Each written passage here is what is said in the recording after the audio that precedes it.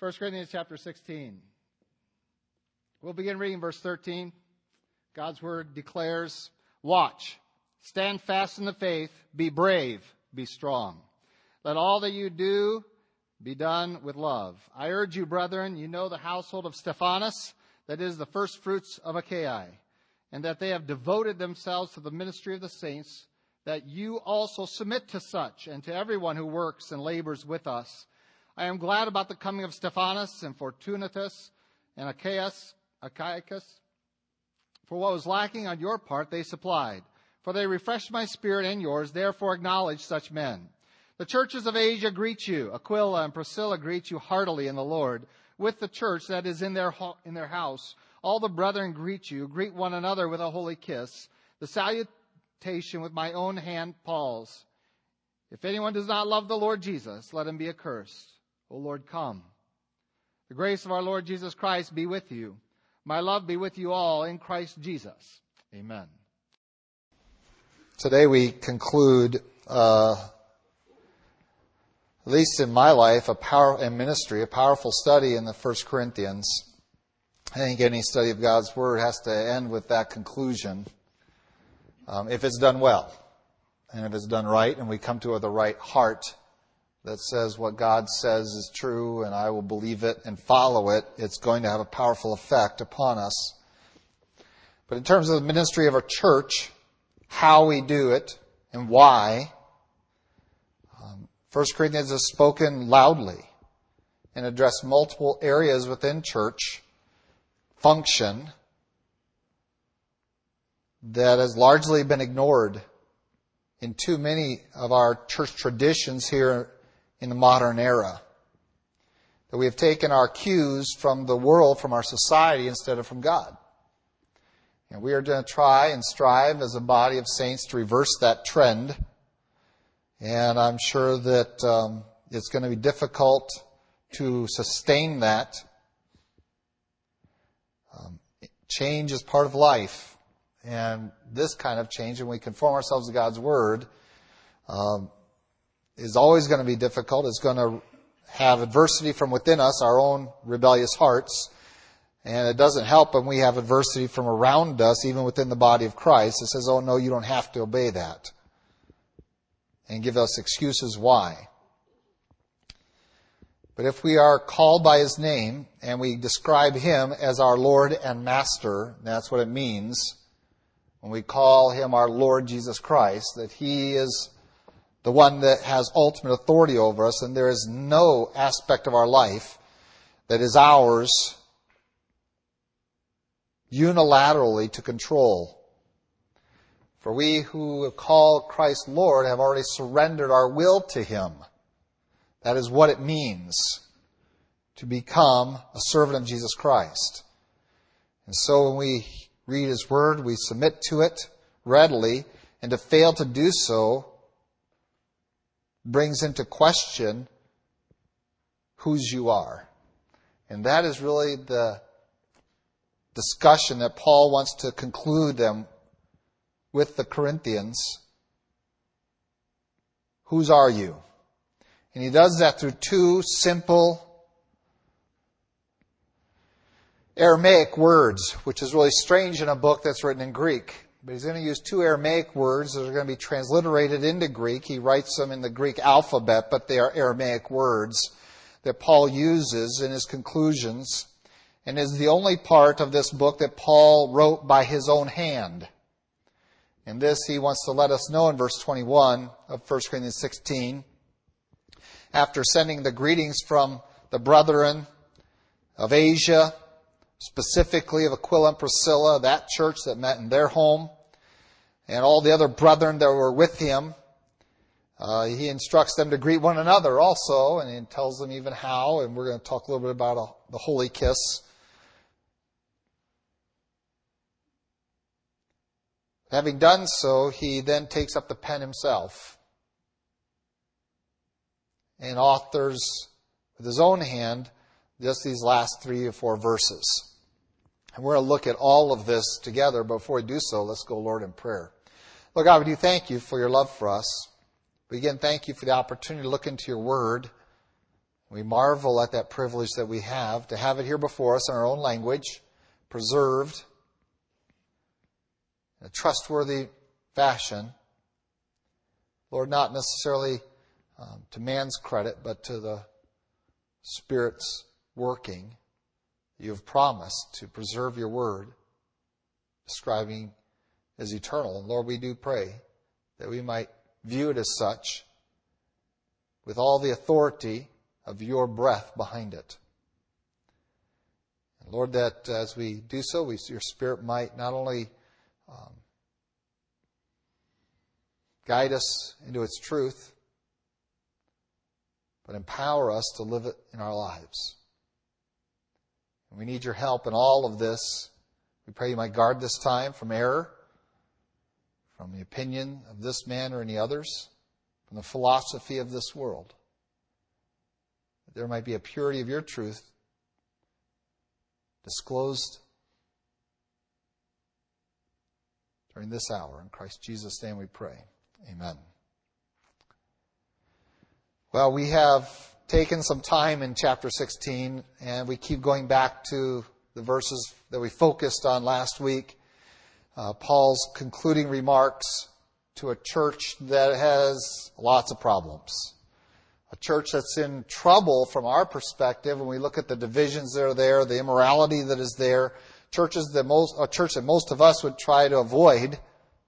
That seems to be the mode these days, is that if things aren't going quite right in the church, that rather than confront issues, we tend to just leave and find another church. We don't want to cause any waves. And I can't tell you how many times I've heard that back years ago when I was traveling extensively in churches, speaking, and then spending the night in homes of church members.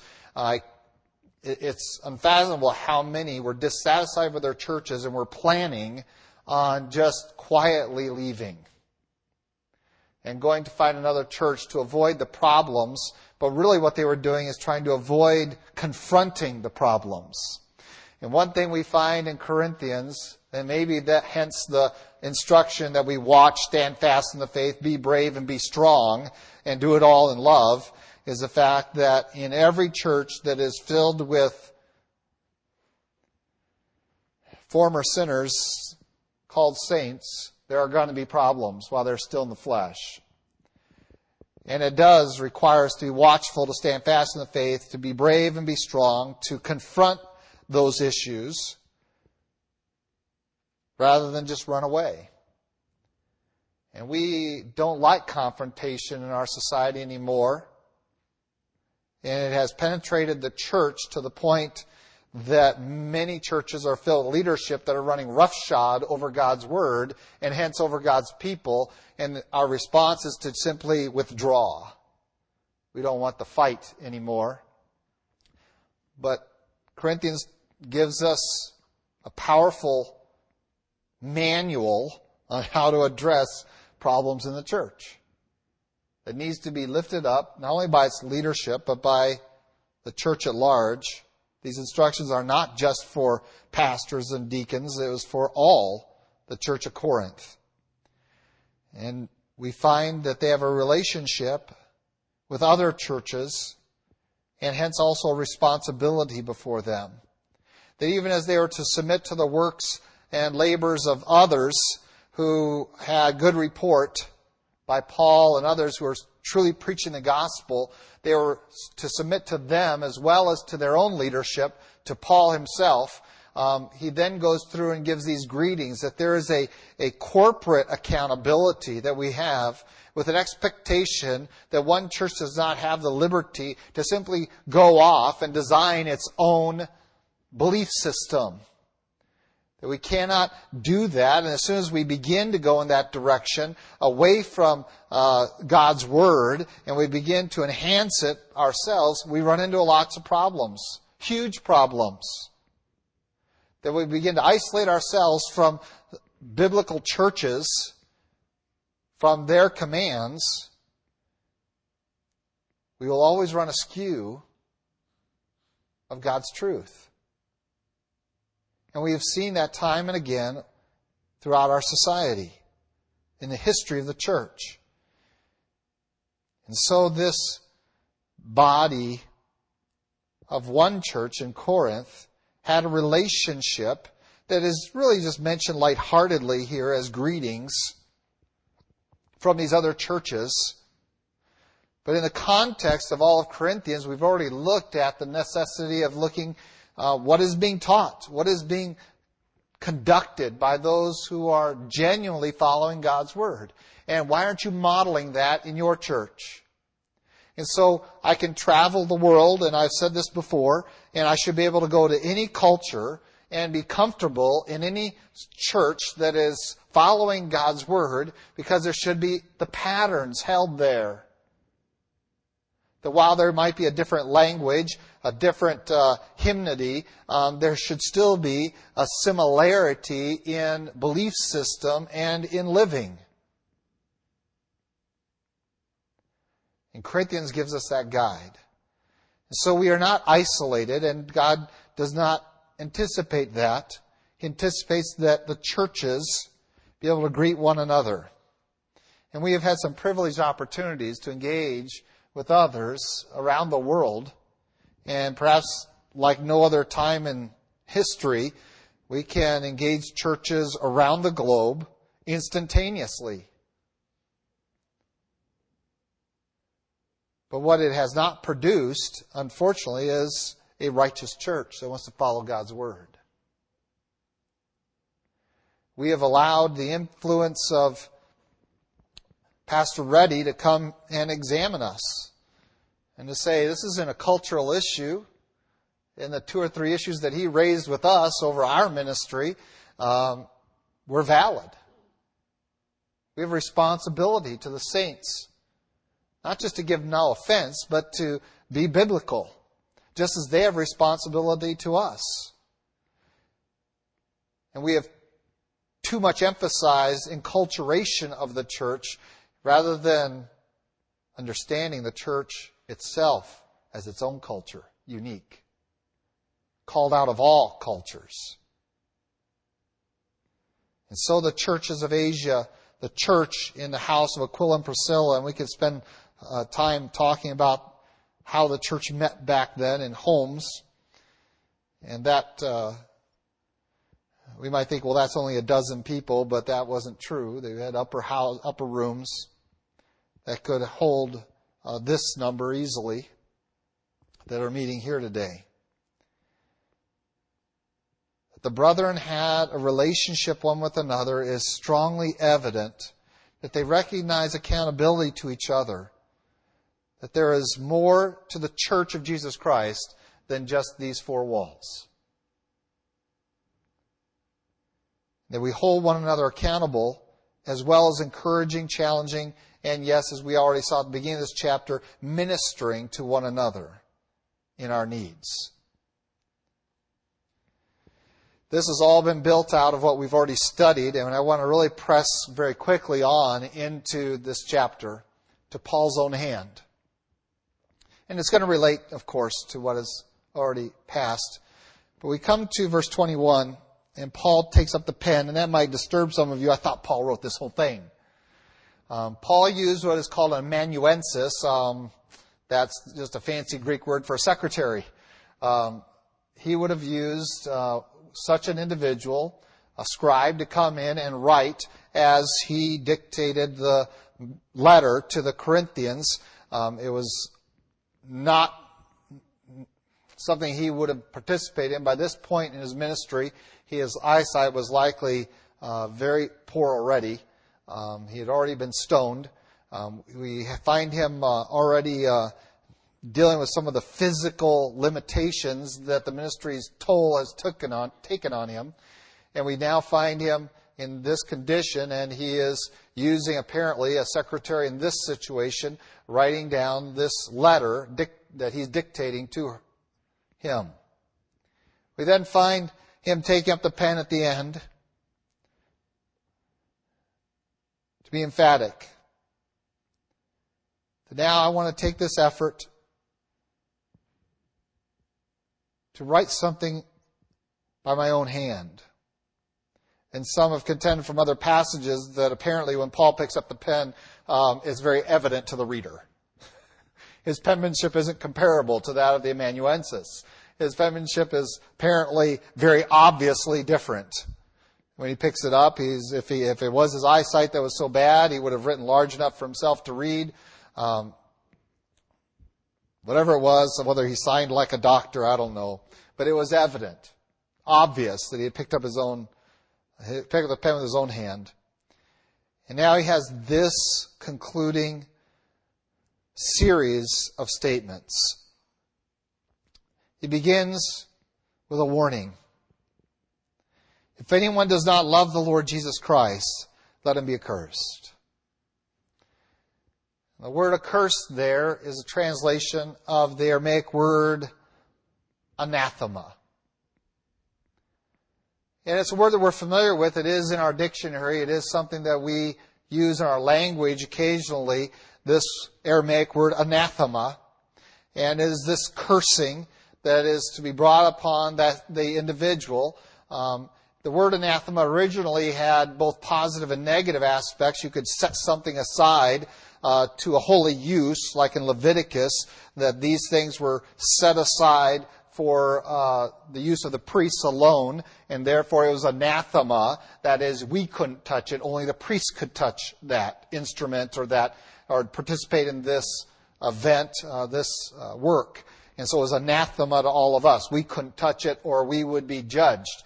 But overwhelmingly, by Paul's time, the word anathema had taken on almost singularly the negative connotation, and that is the idea of judgment that comes upon those that are in a situation that they are abusing the knowledge and work of Jesus Christ. Just as those who would have gone in and tried to do the work of the priests in the holy place or the Holy of Holies, who were not qualified, would have been struck dead by God directly. That is that word, anathema. They were cursed. And we have some instances of that where even qualified men, the sons of Eli, for instance, who did it in an unqualified manner, as well as sons of Aaron, for that matter, when it burned strange incense, that they were struck dead by God.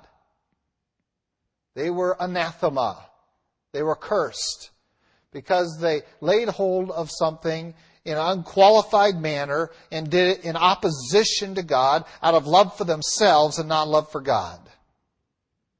It is comparable to the individual who thought that God needed some help because the Ark of the Covenant might fall off the cart and reaches out to steady it. And so, first of all, we are carrying the Ark of the Covenant not according to the prescription of God. And now we're going to reach out and touch the anathema object, the one that we are not allowed to. It's set aside.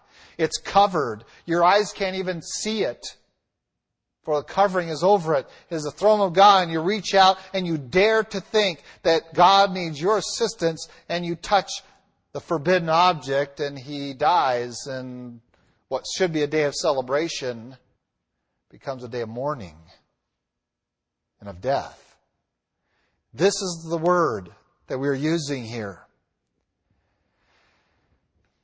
And Paul's using it not with regard necessarily to the world. He's using it here to speak to those within the hearing of this letter in the church. And every instance of that word back in those examples that I've given you was people of God who are in the priest's family, who are right there, the Levi, and reaching out and thinking they were doing God's work. But they were cursed because they thought to do God's work their way. And this, my brethren, is what it means not to love the Lord Jesus Christ. You see, we read that statement, if anyone does not love the Lord Jesus Christ, well, that means that they hate Him, and that there's some emotive aspects there, that there's affections, that we're not affectionate towards Christ. We don't like to hear His name, or that we are going to curse Him, and those kinds of things. But that's really not the context here. The idea here is that if you're going to go about the business of your Christianity, doing it your way instead of God's way, that is not the love for Jesus Christ. That is love for yourself. This is correlated so well with so many other passages where the love of God is described. What does it mean to love God? And of course, we've already done a study of 1 John, have we not? God is light and in Him is no darkness at all. And therefore, if we claim to love God, what are we going to do? We're going to obey His commandments. And His commandments are not grievous to us. I'm not going to sit there and complain and bellyache about them. I'm not going to drag my feet over them. I'm going to joyfully jump up and say, yes, I love God. I'm going to obey His commandments. He says to do this, I'm going to do it. No questions asked, no delays, no complaint. Woohoo! I get to obey God. Oh, that would be our response every time we read God's Word, something that we're not doing. Oh, that we would be like Israel. The times of Josiah when they found the law and they read it and they go, oh my goodness, we haven't been doing that. Let's get on it right now. No delay. Let's obey. That, my brethren, is what it means to love Jesus Christ as your Lord.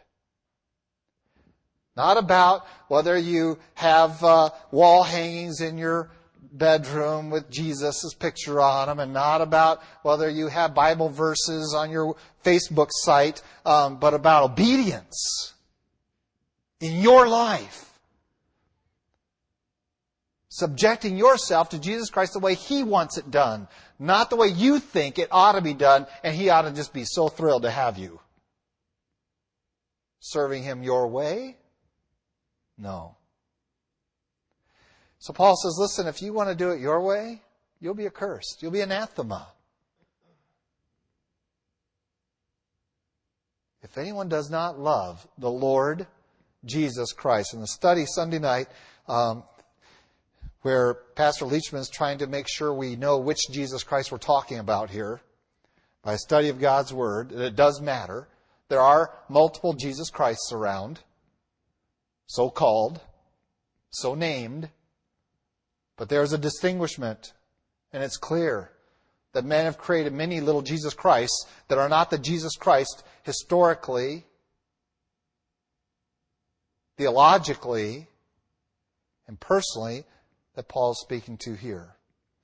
So if anyone does not love the Lord Jesus Christ, that is, they want to go their own way, they want to do church their way, they want to be religious by their design instead of God's design, they're going to do it by their culture instead of God's culture. Paul's statement here is a very powerful one. Let him be anathema.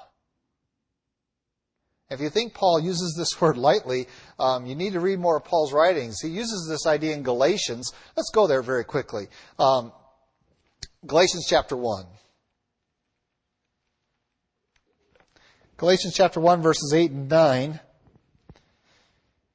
Oh, let's back up. Verse 6. I marvel that you are turning away so soon from Him who called you in the grace of Christ to a different gospel, which is not another, but there are some who trouble you and want to pervert the gospel of Christ. You get that? They are doing the anathema thing.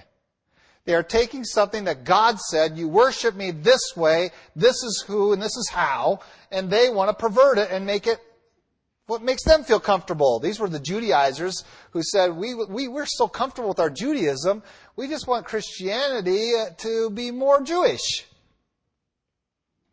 We want you to be circumcised, all you Gentiles. We want you to keep the food laws. We want you to be more Jewish. Just be a little more Jewish, because we're comfortable with it. You should be comfortable with it. And they wanted to pervert the gospel instead of doing it God's way. Here it goes. Verse 8, but even if we or an angel from heaven preach any other gospel to you than what we have preached to you, let him be, and there it is again, anathema. You preach God's word in its purity, unperverted by men, or face the consequences, which is anathema, being accursed. Verse 9, as we have said before, so now I say again, if anyone preaches any other gospel to you than what you have received, let him be accursed. For do I now persuade men or God? Or do I seek to please men? For if I still please men, I would not be a bond servant of Christ. We have a choice. to fit this role of do we love Jesus Christ as our Lord and Savior or not? We have a choice. We can either do it His way as the only way or be accursed, doing it our way. We either are the bondservants of Jesus Christ seeking to please Him, or we are pleasing men, ourselves among those men. You can't have it both ways. Paul says if you have a claim, if you stake a claim that you are a lover of Jesus Christ, well, let's stop writing it in poetry and let's start living it in your life. Or be accursed. Be anathema. Because that is genuinely what it means when we lay hold of the holy instruments of worship our way instead of God's. Paul's incursion here is let us be anathema. And he follows that, right on the heels of that, with another Aramaic word, transliterated, that is letter for letter, into Greek, which sounds very similar. So it's let him be anathema, and then he follows that with a single word, Maranatha. Anathema, Maranatha. And Maranatha is a compound word. And so the Marana is the idea of Lord, a master. And it's translated for us, O Lord, come. And there's a lot of debate on whether it's past tense, present tense, future tense. I don't really care which tense it is. Okay? It's the whole idea of the coming of the Lord. The Lord has come, the Lord come, or the Lord will come. I don't think that's that relevant because Christ has come, is here, and will come. All are true. But we come to this passage, and following right after the idea that if you don't love the Lord and do it His way, you are accursed, follow that immediately with the Lord's coming. And we might scratch our heads and say, "Oh Lord, come." What does that mean? And we often associate the Lord's coming with something as a positive event. I've said this before, and I'm going to say it again. And if it's repetitious to you, well, you probably need it. Repetition is how we learn things really well. Okay? The Lord's coming, we often associate with a very positive thing. We're going to go to heaven. We're going to see Jesus. We're going to be translated. It's going to be wonderful. Marriage supper of the Lamb. I just can't wait. And remember, we studied a while back, Lord, count me worthy of it. Oh, that should be our attitude. That I wake up, Lord, count me worthy of the resurrection. Because it's a fearful thing that He comes and I'm not worthy. Not that I earned the right to the resurrection, but rather that the evidence of the love of Christ needs to be in me by me be obedient to God's Word, that I keep His commandments. His commandments are not grievous, that I demonstrate a battle against sin in my life, that I hate it because it's against my Lord. And so what Paul here has done is he has very, very, very distinctly by two Aramaic words connected things that we don't always connect with the Lord's coming. And that is the idea of judgment.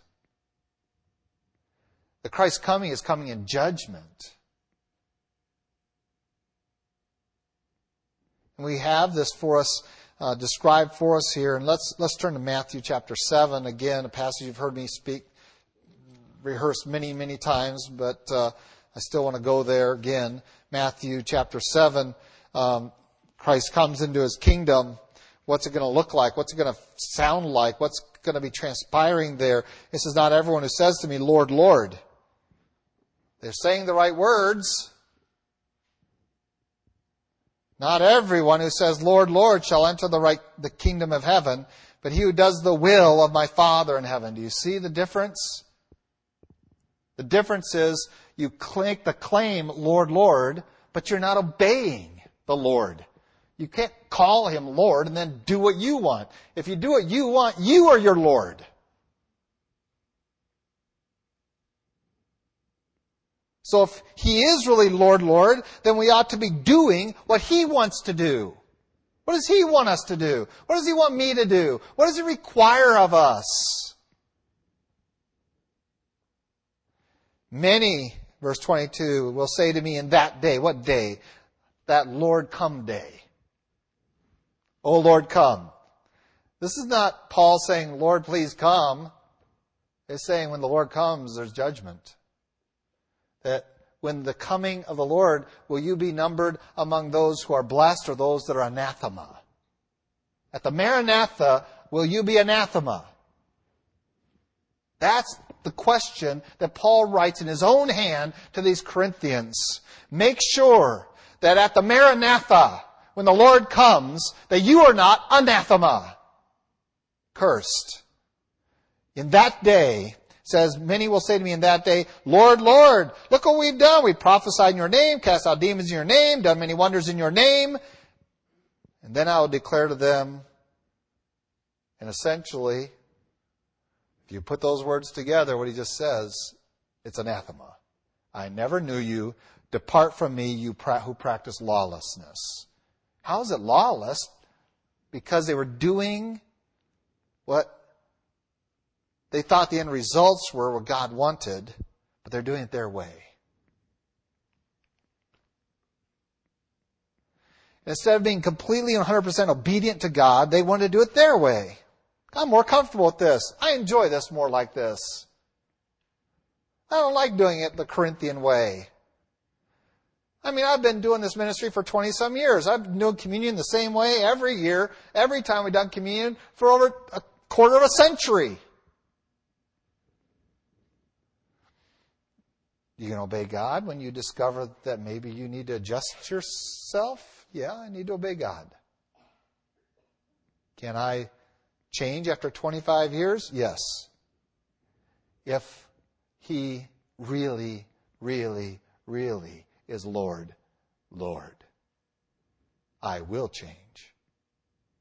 And I should be ashamed that it took me 25 years to figure it out that I was doing it wrong.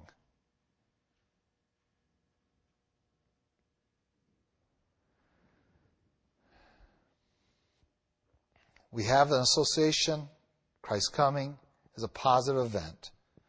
But the Bible consistently paints it. We're still in Matthew. Let's turn over to Matthew 24. Consistently paints it, the Bible, as a time of judgment and a fearful time.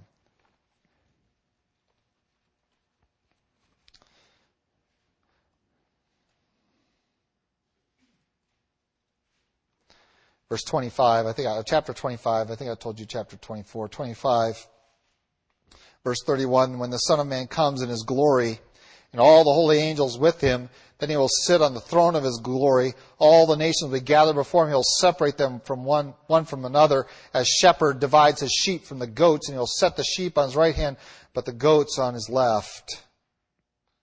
And He starts to distinguish between them. The time of Christ's coming is a time, yes, of blessing for some, but of cursing for many. If you want to jump down to verse 41, it says, then He will say to those on the left hand, depart from me, you cursed, into everlasting fire, prepared for the devil and his angels. And He goes on to describe that they didn't do His work His way. So when Paul comes to these two words and he connects them together for us, and we want to disassociate them and put a definite period there. Well, there's the anathema, but then for us there's Maranatha. Oh no, the anathema and the Maranatha go hand in hand, because when Christ comes, there is judgment. And the accursed are truly cursed. The decision is made who in this flock is a goat and who is a shepherd. Who's a sheep? The shepherd decides this. They have grazed together. But now it's harvest time. God says it's time to distinguish the sheep from the goats. What is it that distinguishes us? Obedience. Paul's use of the word, love the Lord Jesus Christ, we need to insert in that statement not the affections of your guts, but rather the determination of your will. Am I obedient to Him? Is He truly my Lord, my Master? What He says I will do without discussion, without complaint, without delay.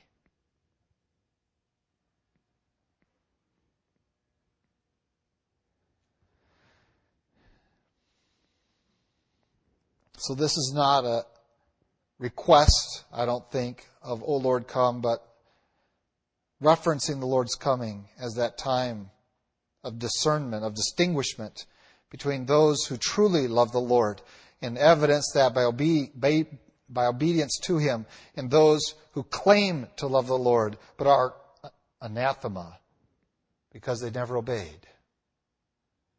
And Paul, looking at the Corinthian church, says, these instructions I've given you that are far-ranging for your church and touch many, many, many areas from your divisions, from your practices as a church to your personal practices, all the way into your sexuality. I'm going to cover all the bases here. And the question is, do you love the Lord Jesus Christ or not?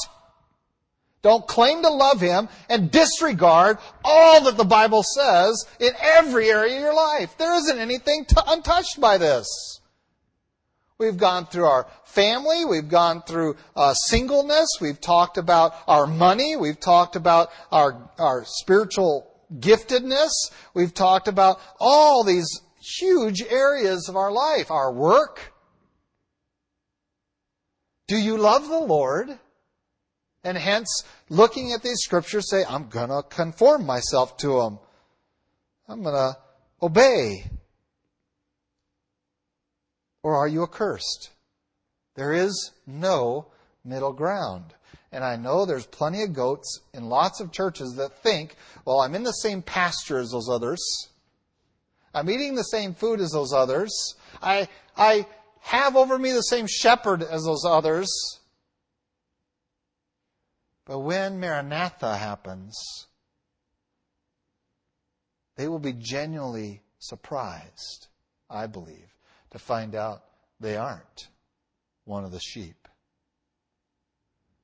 And that's why those phrases of Paul uses, "Oh, that I might be counted worthy of the resurrection. Oh, that I might be counted by God for that," stand forward in our thinking to realize when the coming of the Lord is something that even for the believing community is a fearful thing. Yes, it is our joy, our hope, our expectation. But between now and that day, I have to scratch my head and keep reminding myself, am I a lover of God or am I anathema? Is it real? Or am I just a goat in the same pasture with the real sheep? So Paul lays this out before us with two powerful words and a great challenge.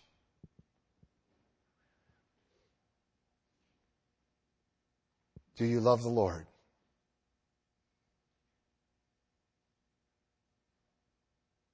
The evidence of that is not a proclamation, but a life of obedience.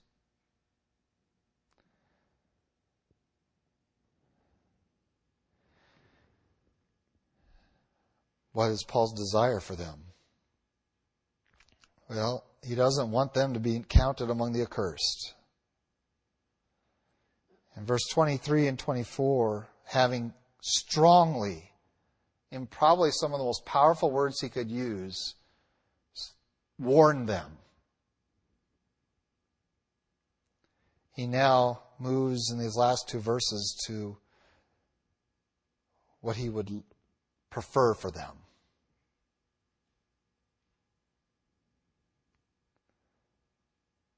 I prefer the grace of our Lord Jesus Christ be with you. I prefer that you receive from His good hand salvation. That then, by receiving Christ as Savior and Lord, you can truly, honestly worship Him by obedience, not in your own strength, but in the power of the Spirit which will dwell in you once you receive the grace of the Lord Jesus Christ. Oh, that you would have His grace in you. Then it wouldn't be such an issue, because once you've received that kind of grace, obedience is the natural response. I can't wait to obey. Christ has done so much for me. I can do this little bit for Him. I can't wait. You don't have to drag me kicking and screaming to it. I'm not going to dig in my heels. I'm not going to oppose it. I'm not going to grumble about it. I can't wait. Once I've received the grace of the Lord Jesus Christ and it is with me, then obedience is the natural response of faith. And so he calls it the grace that God gives us what we do not deserve, that the Lord Jesus Christ would be with us. So that when the Lord comes, we are not among the accursed. We are among the sheep, the blessed. Those who go into His presence for eternity. The second aspect that Paul desires for them, he says, my love be with you all in Christ Jesus. Amen, or so be it. That his warning to them is not a warning of anger or of disappointment. His warning is genuine, and it comes out of what real love requires of us. It is dishonest to say we love someone and let them go out and destroy their lives without warning.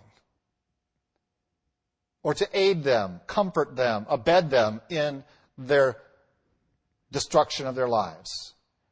We cannot claim to love them and allow them to do that without warning, without regular chastisement saying, this is going to mean the destruction of your life, misery. Paul says, I love you. And this warning comes not from an antagonistic view, although you may look at it in that fashion, but rather it comes from what genuine love requires. I am willing to sacrifice of myself for your benefit. That requires me to give you this stern warning. It's moved him under the working of the Holy Spirit to give him the entire book, to deal with these issues in the church and to confront them, and not to run away or to stick our head in the sand and pretend that if I don't look at them, they don't exist. Rather, confront them, get them out in the open, deal with them, apply God's principles and truths to them, resolve them, and submit one another to that truth and to one another. Paul says that's the solution, and I love you enough to give it to you.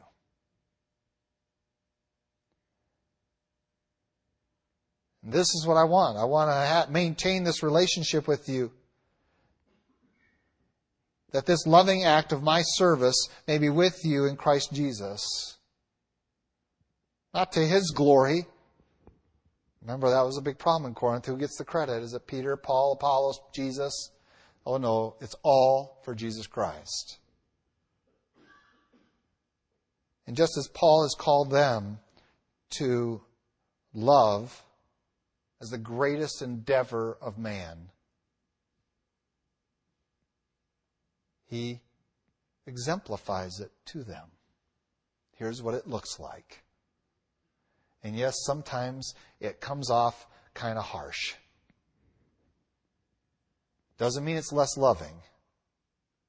It might even be the most loving thing. It's for Paul to pick up that pen himself and walk over to that parchment and start scratching it out with whatever impediments he was carrying upon his body at that time, and scratch out 2 Aramaic words. Anathema, Maranatha. You don't want it. I want something more for you. I want God's grace in your life. And in my love for you, that is what I choose to write. Doesn't make it more powerful or more important than the rest of the book. It is simply Paul's personal act to summarize all that he's put here. Listen, none of this will benefit you. None of this will be of value to you if you don't love the Lord. It is primary. And it takes us back to that theme we've been focusing on and pounding on you throughout 1 Corinthians. Knowledge puffs up, but, class, love edifies. It is what Paul has pounded into the Corinthians and pounded into them. It doesn't matter how much you know. It is of no value to anyone. It'll puff you up and deflate you once you're confronted with the Maranatha. What do you have to show when Maranatha comes? That's redundant. At Maranatha, when Christ the Lord comes, what do you have? If all you have is this great knowledge, I know the Bible, I know these Greek words, whoop-de-doo. Do you love the Lord Jesus Christ? The way the Bible describes that kind of love. Are you obeying Him? Paul, in his love for them, will not compromise the truth of Jesus Christ, but rather he wants to lead them into that truth. And he does so in some very positive statements throughout Corinthians. But now at the very end, he has to give this brutally honest warning. Listen, if this is too hard for you to obey, you are anathema at the Maranatha.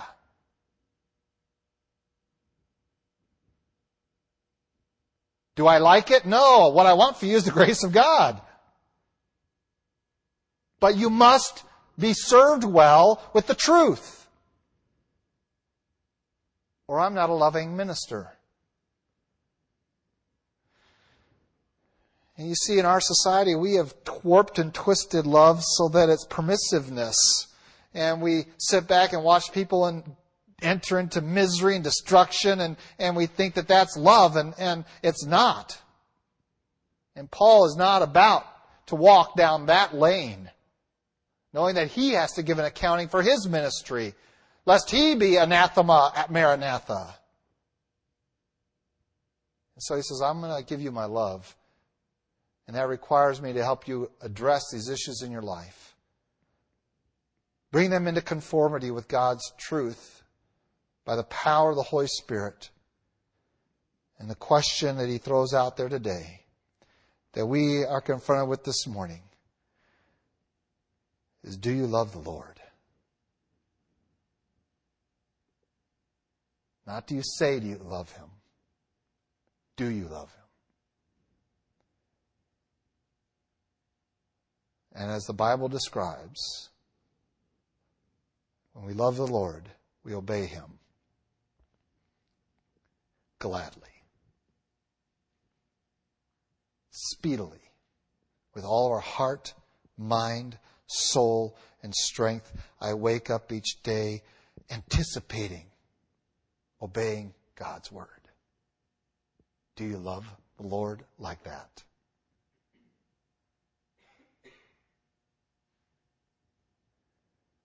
We struggle just to get up and read some of God's Word every day, let alone obey the stuff. Yes, Maranatha is an exciting time for a few. But Maranatha for most people is judgment. It's anathema. It's the coming of Christ to judge, to curse. And so I don't see this as a call by Paul for the Lord to come to cut off the curse, but rather the reality that when the Lord does come, there will be many within even the church who don't love the Lord enough to do it His way, who are doing it their way by the inventions of men. And they will be anathema at the Maranatha. Paul doesn't want that for the Corinthians, nor do I for this church or anyone in it. So loving ministry requires us to give the strong words. Not now and again, but regularly, that the grace of the Lord Jesus Christ might be with us. This is not just a closing benediction. Paul means this. Oh, that you would get what only God can give. And when that's in your life, you can love the Lord with obedience, watching, standing fast in your faith, being brave, strong, and doing all of it with love. Love for God and love for one another. Let's pray.